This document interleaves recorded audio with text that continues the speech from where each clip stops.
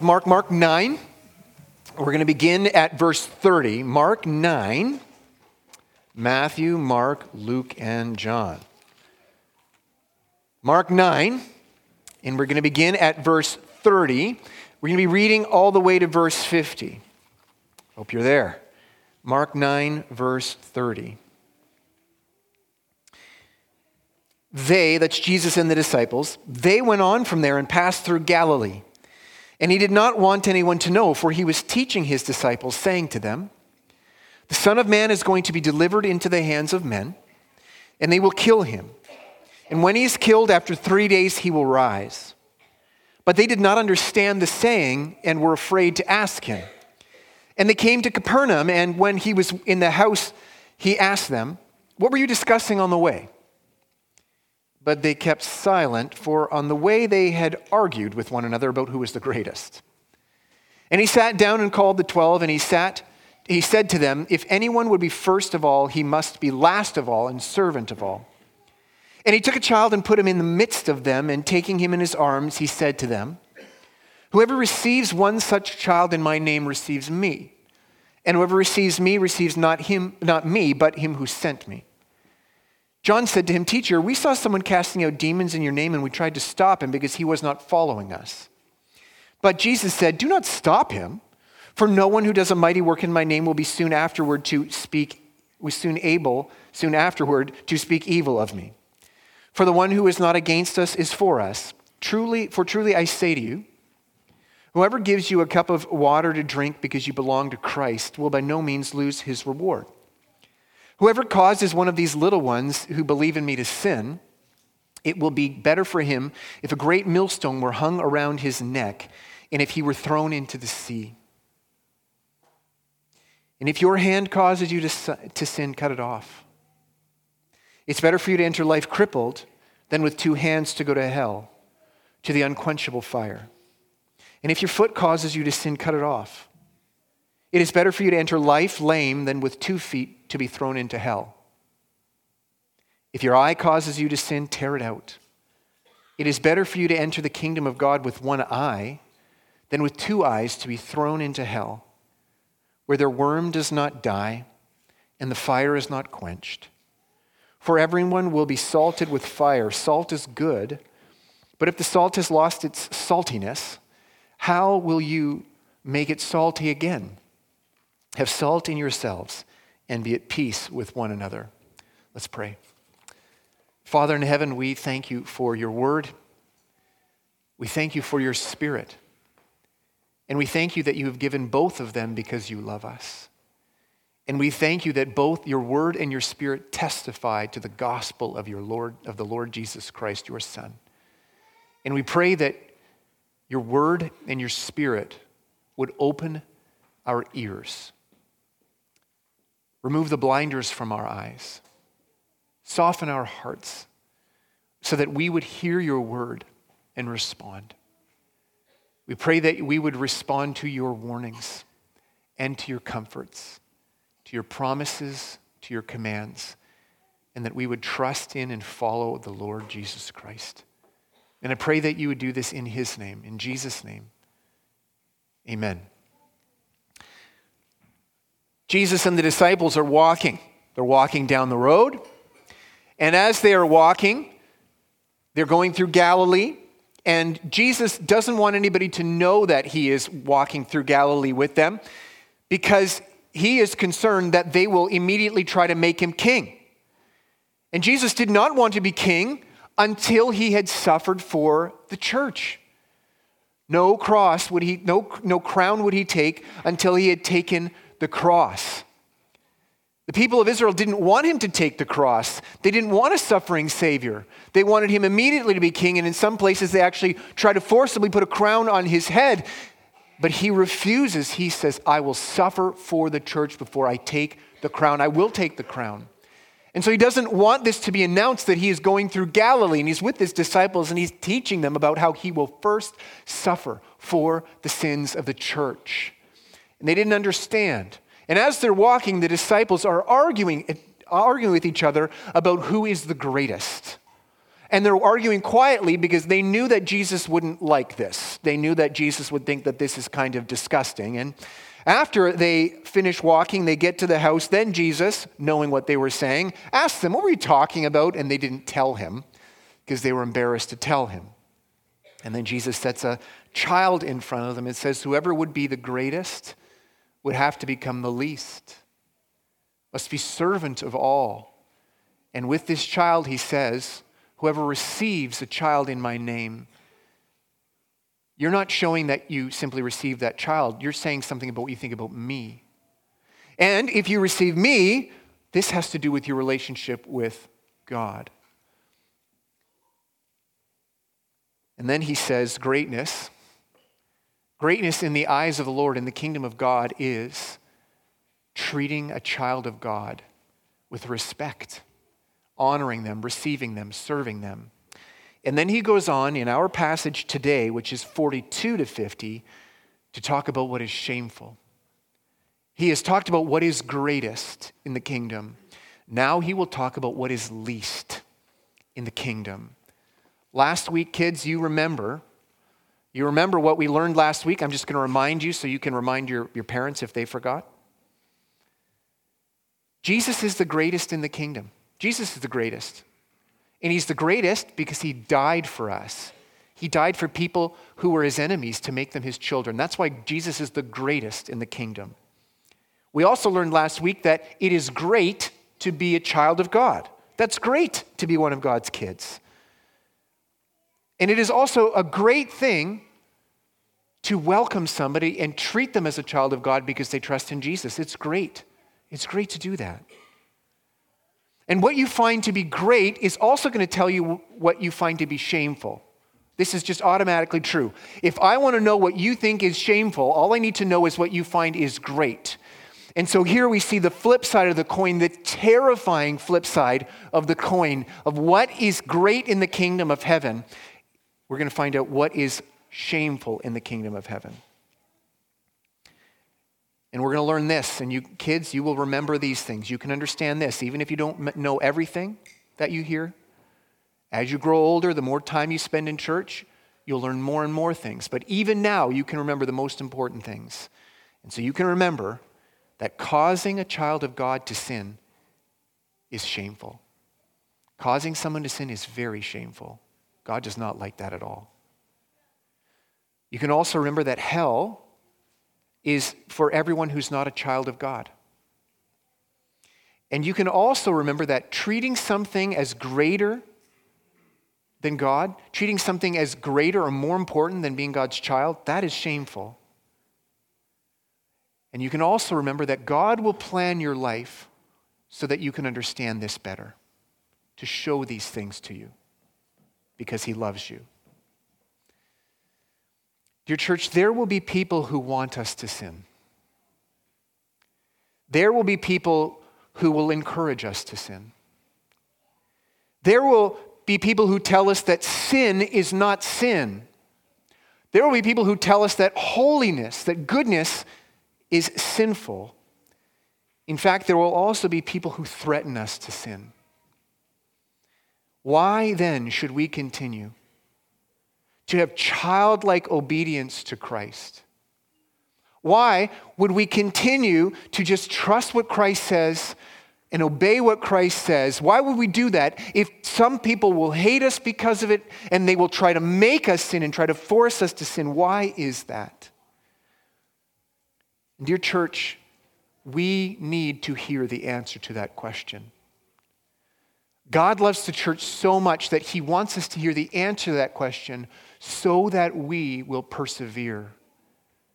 And not just persevere, grinning and bearing it, and just thinking because it's the right thing to do, but that we would persevere with joy, with anticipation, with hope and gladness, with longing and encouragement, knowing that we will be satisfied. And so our first point is this: causing a child of God to sin is shameful. Notice he does use the word child, or he intends that. Verse 42, whoever causes one of these little ones who believe in me to sin. Why would he use the word child? I think, first of all, he's saying any Christian. The point is any Christian, even the least Christian. Because we can see the world would tell us that doing something against somebody who's unimportant, that doesn't really matter. But harming somebody important, oh, we're going to throw the book at you. But this here is telling us, if God thinks that being a child of God is great, if he loves his children so dearly, if Christ loved his children so dearly, even while they were enemies, that he would give up his life for them, and if being a child of God is great, then simply being a child, the most insignificant Christian who's never accomplished anything, the least wise Christian, the youngest Christian, the Christian who nobody knows about or has any respect, even that person, even sinning against that Christian would be better if you had a millstone tied around your neck and thrown in the ocean. The point is that every Christian is a child of God, a little one who bears Christ's name. God took their name on the cross and was damned for it. And Christ says, give them my name. Give them my accomplishments. Have them treated by the dignity that I deserve, because I was treated with the shame that they deserve. Now, church, we cannot be forced to sin. We should not misunderstand this passage. Verse 42, whoever causes one of these little ones who believes in me to sin. It is not teaching us that we can be forced to sin. Let me read let's read 1 Corinthians 10, verse 13. I'll just show you that this is not what he intends to say. He's saying something slightly different. 1 Corinthians 10, verse 13, no temptation has overtaken you that is not common to man. God is faithful, and he will not let you be tempted beyond your ability, but with the temptation, he will also provide the way of escape that you may be able to endure it. This is a good comfort from God's word. No one can make you sin. You do not have to fear the future. What if someone forces me to sin? What if somebody makes me sin? What if somebody applies so much pressure that I will sin? And the Lord Jesus in 1 Corinthians 10 says, you do not have to worry about that. I will hold you.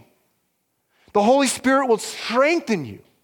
Use the gifts that God has given you of your church to strengthen you. And I will always give you a way out. There will always be something you can do to not sin. You will always have a choice to not sin. But that might be losing your hand. It might be losing your foot. It might be losing your eye. It might be losing your life. But God will always give you the ability, if you're a Christian, to not sin. We cannot make someone sin. Nobody can make us sin, but we can certainly be an influence for sin. This is what he's talking about. Encouraging, making it hard to obey God's commands. How is it that we can cause someone to sin? In this way. First, by sinning against them. Note that. We can influence somebody to sin by sinning against them. There's a parallel passage in Luke 17, and Luke records some of the things that Mark didn't. And we're not going to use Luke's words to change what Mark says, but to make sure we understand what Jesus is not talking about.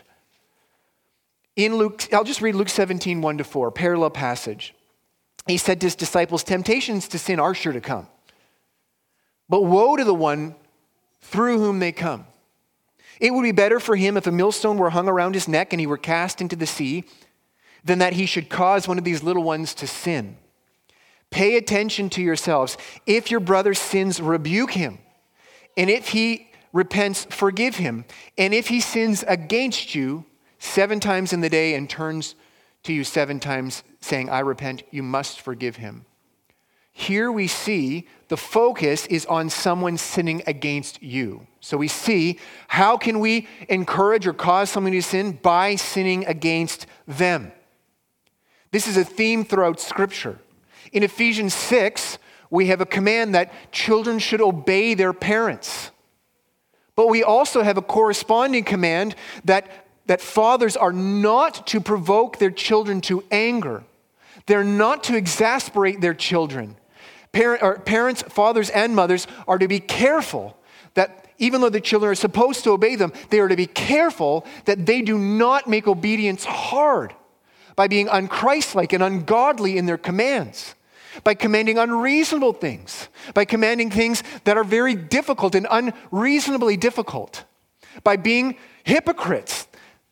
Parents can sin against their children and not force them to sin, but cause them to sin. Christians are commanded to forgive. And it will be a challenge to forgive. But we are not to be free of the ones who are following Christ, the commands of that. And among the hardest parts of holiness, and I'm sure that you could attest to this, among the hardest parts of holiness is responding to the sin of other people. I think you'd agree with me on that. That one of the hardest parts of holiness is responding to the sin of other people. But here we are called not to sin in return. The Bible does not tell us to ignore sin, to ignore their sin. The Bible tells us what to do when someone breaks the law, or when they are a member of the church and they are doing things that are forbidden by God's law. And the Bible tells us not that vengeance is wrong, but vengeance is the Lord's. The Bible tells us that in your anger, be angry, but in your anger do not sin. The Bible also tells us that we are not to let the sun go down on our anger. Anger is often the right response to sin. But that anger must be temporary, and it must drive us to righteous action. It must drive us to God and resting in Him in His anger, because humans were not designed and built to hold on to anger long term. Anger is the right response if it drives us to righteousness. Rest in the raging vengeance of the Lord Jesus Christ, the King of all things. Because the person who sinned against you is not your Lord. Do not let them make you sin. If you say, I must sin in response to them, you are making them your Lord. They have successfully commanded you, and you've obeyed their command to sin. Christ is your Lord. Obey Him and trust that He and He alone is the one to give you commands. Now, cutting off body parts, it's pretty severe. We see this. And it does remind us a little bit of church discipline. The church is meant to be a body of people who make commitments to one another to be a church. To be the people who are praising God together, who are worshiping God together, who grieve together, who rejoice together, who warn each other against sin. And the Bible says this, you must be careful in how you act as a body together.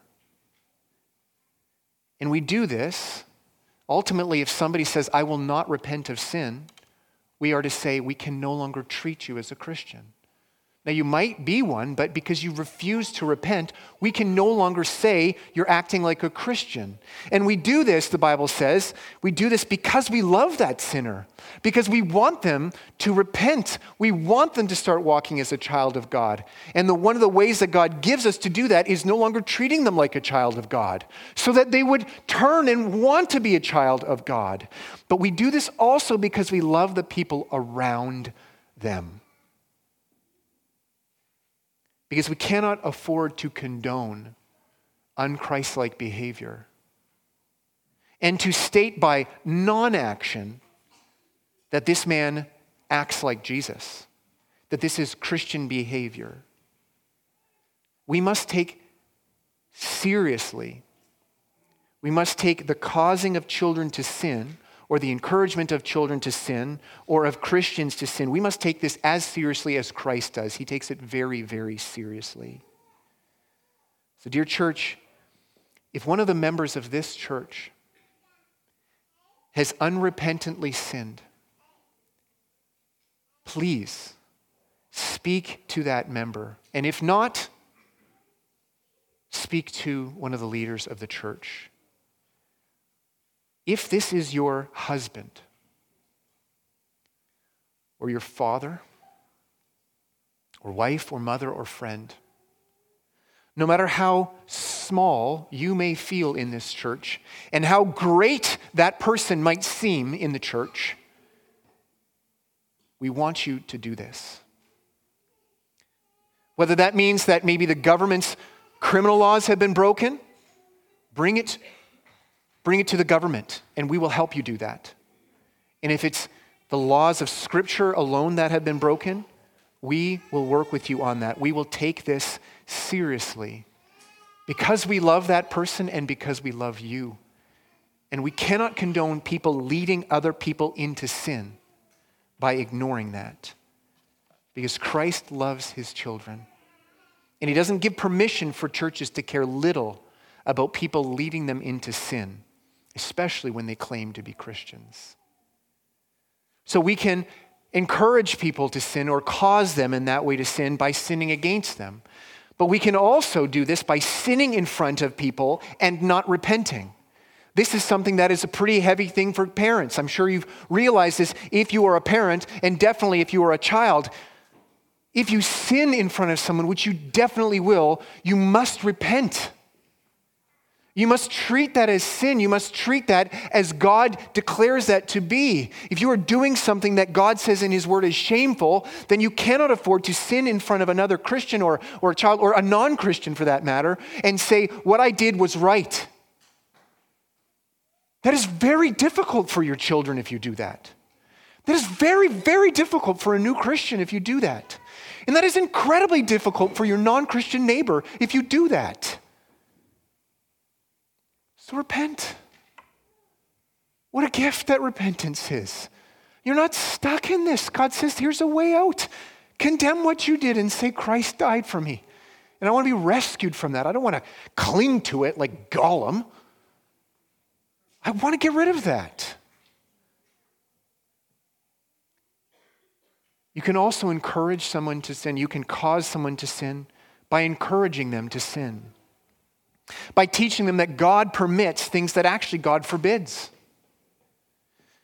Or when they see you sin and they question you about it, you say, well, God approves of what I'm doing. Or one doesn't need to obey everything in the Bible, do they? Or maybe giving justifications for sin.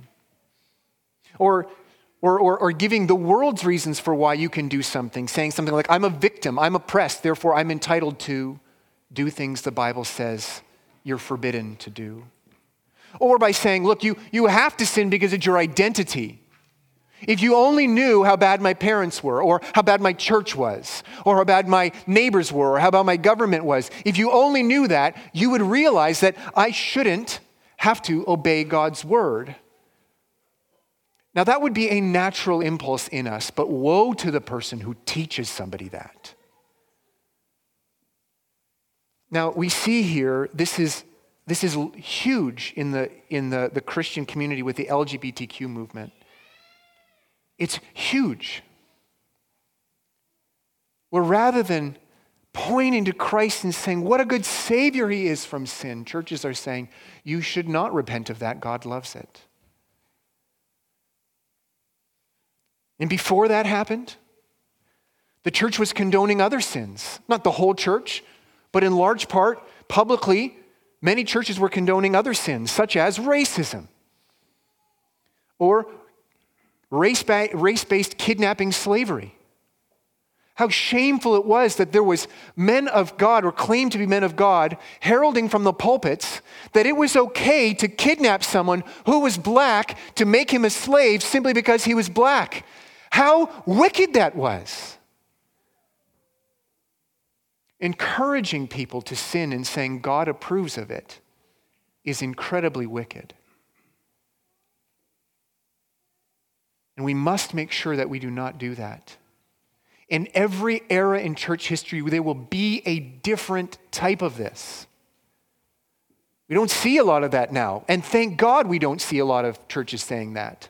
But they will say other things based on what the culture says is great. They will change that and say, no, you can agree with what the culture says is great and ignore what Christ says is great and shameful. We see this in the church with the egalitarian movement and saying there is no distinction between men and women. And God wouldn't mind if a husband didn't lead his family. And he wouldn't mind if the church said, a woman can take the blame for what is happening in the church. We'll make her a pastor.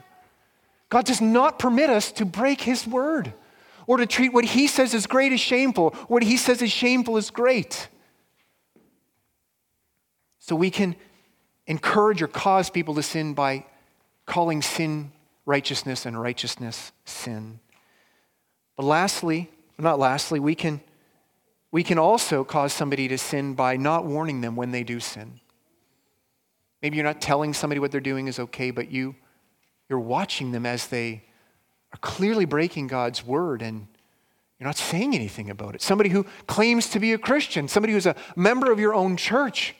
Maybe it's your husband or maybe it's your wife and you're just not saying anything about it. In Ezekiel's call, the Lord reminds Ezekiel,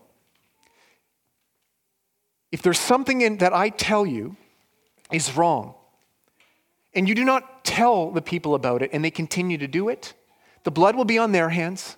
It'll also be on your hands. But if you warn that person, then the blood is only on their hands, not on yours. Dear church, we must not agree with the world that it is a harm to warn somebody that they are sinning. We must agree with Christ that it is an act of great love. And we must be a church that loves each other and loves each other based on the definition of love that God gives, which is we will regularly remind each other that the whole of the Christian life is one of repentance. This is Reformation Day Sunday. And a few hundred years ago, Martin Luther nailed the 95 Theses to the church door in Wittenberg, and the top of the 95 Theses, claiming the abuses of the church and the false teachings of the church, said that the whole of the Christian life was one of repentance. And dear church, we must treat the wounds of a brother, the warnings of a brother, we must treat them as sweet. Convince the people around you in your church that you want them. You love that. You don't see that as harm. You see that as a good gift. You don't see that as poison they're giving you, but you see that as a treasure that they're giving you because you treasure Christ. And you want to treasure what he says is honorable. And you want your life to smell like him and taste like him. Last, the way we can cause others to sin or influence them to do that is threats to sin. Persecution. Telling somebody you will lose your job or you will not have this job unless you deny Christ or just disobey him. Telling somebody they can be your family member. They can have you in their home and you will have them in your home, but only if you deny Christ. Only if you disagree with what Christ agrees with or agree with what Christ disagrees with. Dear Christians, we need to see that God hates this, but also he hates those who do it. You remember Saul, who became Paul, the apostle, on the road to Damascus? He was on the road to persecute Christians, to have them jailed and executed. And the Lord arrested that man. He knocked him off his ride and he called him. And one of the things he called him, the words he said was, Saul, Saul, why do you persecute the church? He doesn't say that, did he? What did he say? Saul, Saul, why do you persecute me? It is a great comfort and a great warning that to persecute the church, to try to encourage them to sin or to dissuade them to obey Christ, that Christ doesn't just see this as an offense against them, he sees that as a personal offense. And we have the phrase, hell hath no fury. But dear friends, we need to see that there is no fury, no rage, like the Lord Jesus' rage and anger and fury against those who persecute his bride, his church, who he considers his own body. This is deadly shameful, and it is worse than death.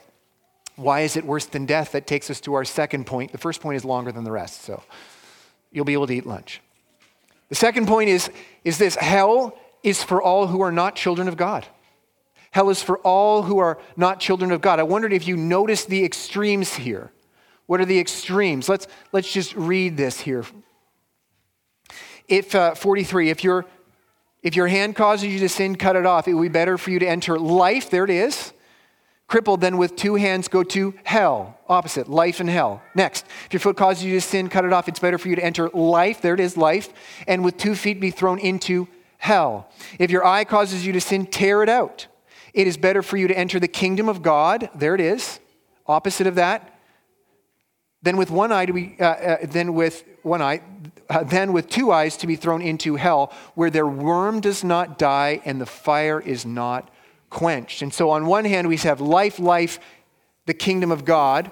And on the other hand we have hell, the unquenchable fire. Then we have hell, and then we have hell, where their worm does not die and their fire is not quenched.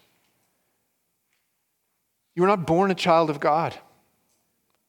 John 1 says that Christ came that whoever would believe in him would have the right to become a child of God. We're not enemies, or we're not children of God when we were born. We're enemies of God. Enemies in our actions and enemies in our hearts and being. And here we see that hell is a painful punishment. You see this by the word fire. Fire is pretty painful. We also see this with the word worm or disease. Think about a disease infecting you that is painful. It implies suffering. Herod, what was Herod's punishment? For loving that people worshiped him as a god, he was eaten by worms. Dear church, Christ is king. And he is judge. And he executes punishment. And you cannot take it. There's no points for bravery here. There's no taking it like a man. Let God take his best shot. This is not the place where you can enjoy being away from God. God is there. God will be just as glorified in hell as he is in heaven. He's just as honored in hell as he is in heaven. He's just as present. But it is the glory of his justice that is on display, the glory of his wrath towards sin, the glory of a just judge and a just king. And we get this. We get this in our own sense of human justice. When someone commits an atrocity, even the non-Christian world cries out for justice. And if it's not done, we're not satisfied. And we would criticize a judge that is letting sinners or letting guilty people, criminals, abusers, to go out and keep doing it. We hate that, and rightly so. And God is at least as just as that. It is a painful punishment. It is not something that, as I've heard non-Christians friends say before, oh, I'm looking forward to hell because me and my buddies can go hang out there and have a good time and drink. No. No, you will not. You will not enjoy yourself. You will not be relieved. You will never be relieved. And that is the next point. Hell is eternal punishment. Notice that it is an unquenchable fire. It is where the worm does not die. And often we comfort ourselves in trials where we say, this too shall pass.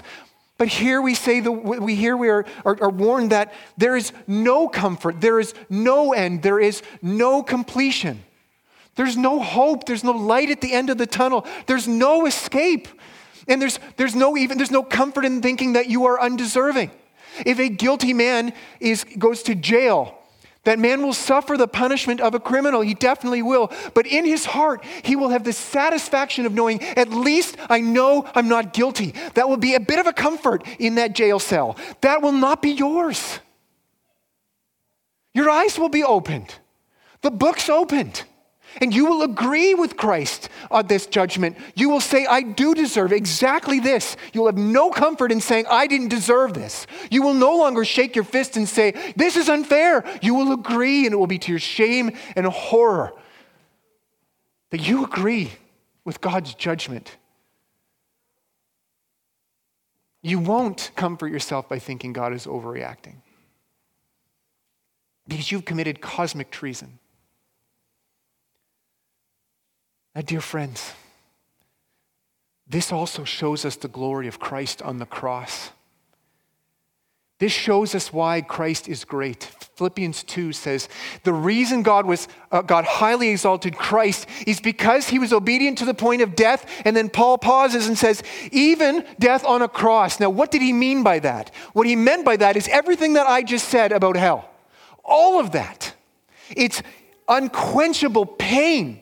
And it's eternal nature that it would never be done. We'd never get it done. We'd never satisfy it. All of that, the incredible horror of the wrath of God, Christ took willingly. He did that. He was perfect. And he came and he said to the Father, I see what those people have coming to them. I'm not going to deny it. I'm not going to say, God, forgive them because they're innocent. They may not know what they're doing, but it's not because they're not guilty. Christ does not disagree with God the Father about what the judgment should be. He's saying, have mercy on them because I will take everything that would have taken an eternity in hell. I will do that for them. Punish not them, but me. So whenever you see hell in the Bible described in the way it does, let it bring fear on you, but don't let it stop there, Christian. Let that rise in thanksgiving and rejoicing that God loved you so much that that's what Christ took for you. He didn't simply die by hanging on a cross. He was damned by God. Whatever you would have taken an eternity to exhaust in hell, he took all of that and he took it for a countless billions of people out of great, great love. To make those who were enemies, deserving of that, his children. What a man. What a Savior. That is what God finds beautiful. That's what he finds great. And for someone who is not Christ, the greatest thing we could aspire to is to be found in Christ, to be covered by that sacrifice, to simply be his child, God's child, by bearing the name of Christ, and that is received only by faith. By hearing what we just heard about hell and not disagreeing with God about it and saying, that sounds about right, that's what I deserve, and saying, Christ took that for me? Yes, I trust in him. What a treasure. What love would that have taken? And if that were true, and it is, what a shame to forfeit or neglect or trade that for anything in the world. Friends, who would trade that Savior for anything? Name your price. What could the price be? And that takes us to our third point. Treating something as greater than being a child of God is shameful. Having 2 feet, having 2 eyes, and having 2 hands is not sinful. It's not sinful. It's good to have 2 eyes, 2 hands, and 2 feet. Because your eyes and your feet and your hands, they actually don't cause you to sin. It is your idolatry of those things that would cause you to sin. If you treasure having a hand more than you would treasure Christ. If you do not treasure the gospel as the greatest thing, you are in danger of forfeiting your soul. If you had to choose between your eye and the gospel, would you? If you were forced to do that, what about your job?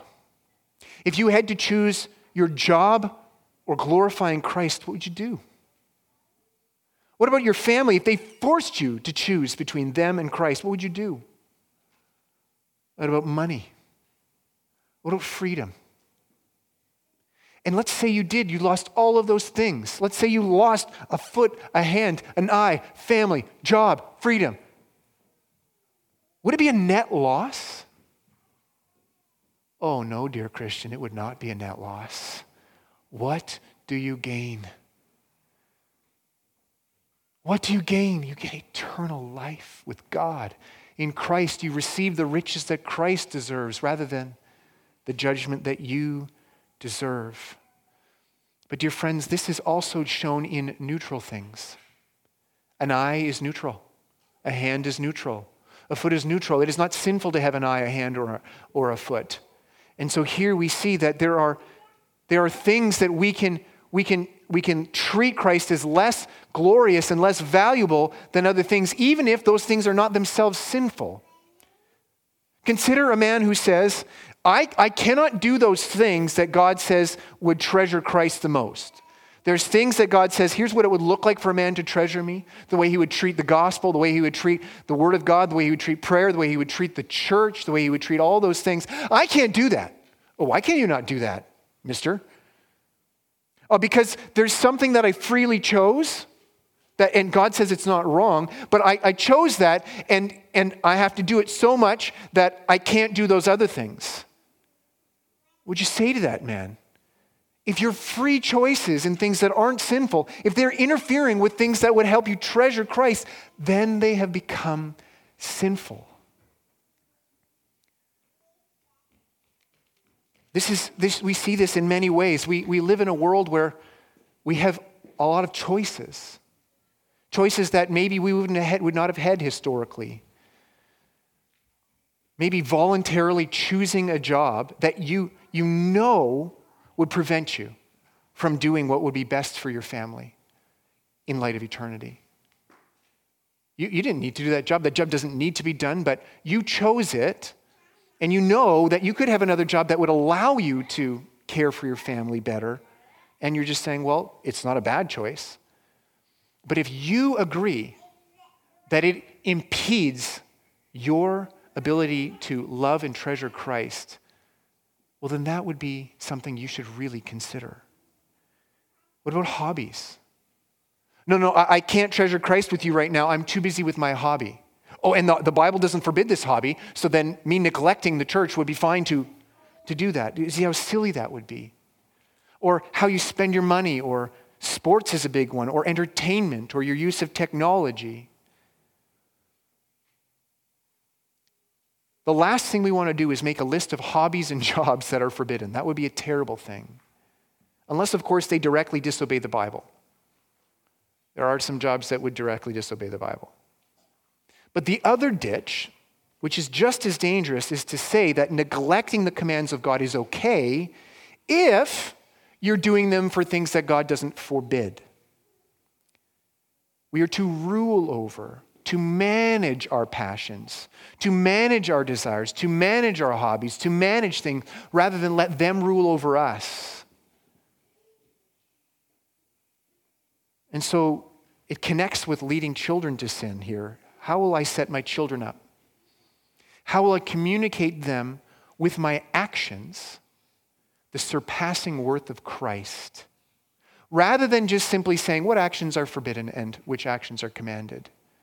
What would teach that Christ is the greatest? Do that with hobbies. Do it. Have hobbies, but as soon as you realize that you would do other things differently, you would have more time in the Word if you didn't have that, then cut them off. Does your life demonstrate that hell would be the worst scenario? Or are you communicating that you believe that boredom would be the worst case scenario?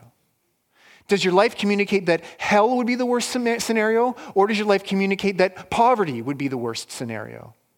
Does your life communicate that hell would be the worst scenario? Or being dishonored in the eyes of the world would be the worst case scenario? And in order for us to do that, all we need to do is look back at verses 30 to 32. Christ teaching his disciples on the road about his suffering for them. To gaze on the suffering Christ, the Lamb that was slain, and say, he is worthy. What could be greater than to belong to him, and what could be more shameful than to not treasure him? 49 and 50. This is our last point, a short one. For the good of his children, God will bring this to light. For the good of his children, God will bring this to light. 49 and 50 are some of the most confusing verses in the Bible. So if they were to you, rest assured, for 2,000 years, the rest of the church has agreed with you. They're like, we also think this is confusing. But let's read them. For everyone will be salted with fire. Salt is good, but if the salt has lost its saltiness, how will you make it salty again? Have salt in yourselves and be at peace with one another. Now, the thing is, the word salt is used a number of places in the Bible. And the context is going to help us figure this out. Put it this way. Salt is salty. How do you know if something is salt or not salt? What would you do? Now, this is dangerous. We're not encouraging you to do that. But what would settle it for you is if you tasted it. So I'm not encouraging you, if you find white substances on the table, to just, what is this? But that would settle it, wouldn't it? If it doesn't taste like salt, what is it not? It's not salt. If it's not salty, don't treat it as salt. Don't think it's salt. Don't act like it's salt. Don't assume it's salt. And here is a strong point. Those who belong to Christ have a flavor. They do. Obeying Christ doesn't save you. Loving what Christ loves doesn't save you. Trusting and resting in Christ saves you, but it will result in the Holy Spirit transforming you so that you have the same flavor as Christ.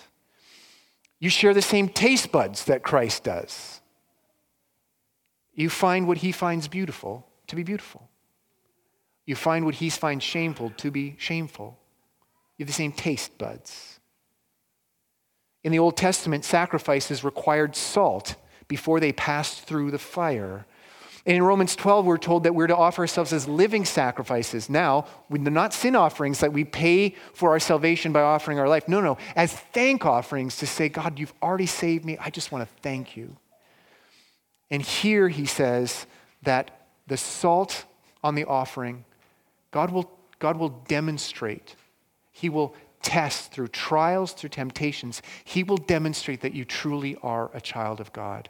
He will expose those things in you that still belong to the things of the world, to the old self. He will organize your circumstances with good things and also with difficult things to expose those things so that you can repent of them and walk in newness of life. Consider the parable of the sower. You remember the parable of the sower? The sower goes out to sow. He scatters seed along the ground. Some goes on the path, some in rocky soil, some in weedy soil, and some in really good soil. You don't know right away who is who. What exposed the fact that someone was a false convert? In the first place, what exposed somebody who was a false convert is trials and trials. Suffering, somebody telling you, if you act like a Christian, I'll kill you. That is going to expose something. If you act like a Christian, it's going to cost you. That's the first thing. And God organizes those things, doesn't apologize. He wants that to be exposed. And the second thing is the weedy soil. This is now good things. And not good things, I mean pleasurable things. It's not by threat, it's by enticement. It's where you are tempted by temptation. We're good things. You have the opportunity. Hey, you could treasure this or you could treasure Christ. And God organizes all of those things in your life, not just good things, not just bad things. He organizes all of those things to expose those things. And he says to salt you, to demonstrate that you really are his. To reveal to you, you have real faith. You don't have that false faith. You have the real faith that truly does treasure Christ above all things. He disciplines us because he loves us. To keep us, to persevere us, to transform us, to remove weights and hindrances that we didn't even know were on us. We're carrying a piano on our back, and we didn't know it. And he exposes it by bringing a weed across. And then we realize, I had a piano on my back. Thank you, God. I'm going to get rid of that. It is because he loves us. Your church, gaze on Christ. As we sang, he is worthy. Worthy is the Lamb who was slain. Consider the shame that he bore for the church and the incredible, unfathomable, unimaginable glory that he deserves. Consider what the Lord finds as glorious and what the Lord finds as shameful. Let us walk in his ways, treasuring him above all things. How great it is to belong to him. Isn't it wonderful? To be beloved by him. The shame as treating Christ as shameful will endure eternally. That fire will not be quenched. but the glory of seeing Christ is great, that fire will also never be quenched. That is an unquenchable joy. It will endure as long as Christ reigns.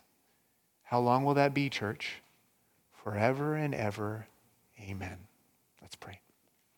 Father, we are grateful that you give us warnings because you love us. If you did not love us, you would not have warned us. You would have left us in our sin. And yet here you are with a very loving warning. And not just a warning about our future, but the most glorious,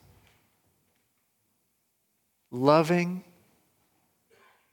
salvation that beyond what we could have imagined, that God would love us so greatly that he would take our shame. That he would even bear hell for us. Oh God, we're not playing tricks on people to say, think of this as glorious. It is glorious. It is. Lord, would you open our eyes that we would see how glorious it is, that we would treasure it as the glory that it is, and that we would grow and grow and grow in our knowledge of how good and glorious is your love for us in the Lord Jesus Christ. And Lord, there are people here who are not saved, who will go to hell unless they turn to Christ, turn from their sin, and trust in what he did in his life and his death and resurrection. May that be today. I pray this in Jesus' name. Amen.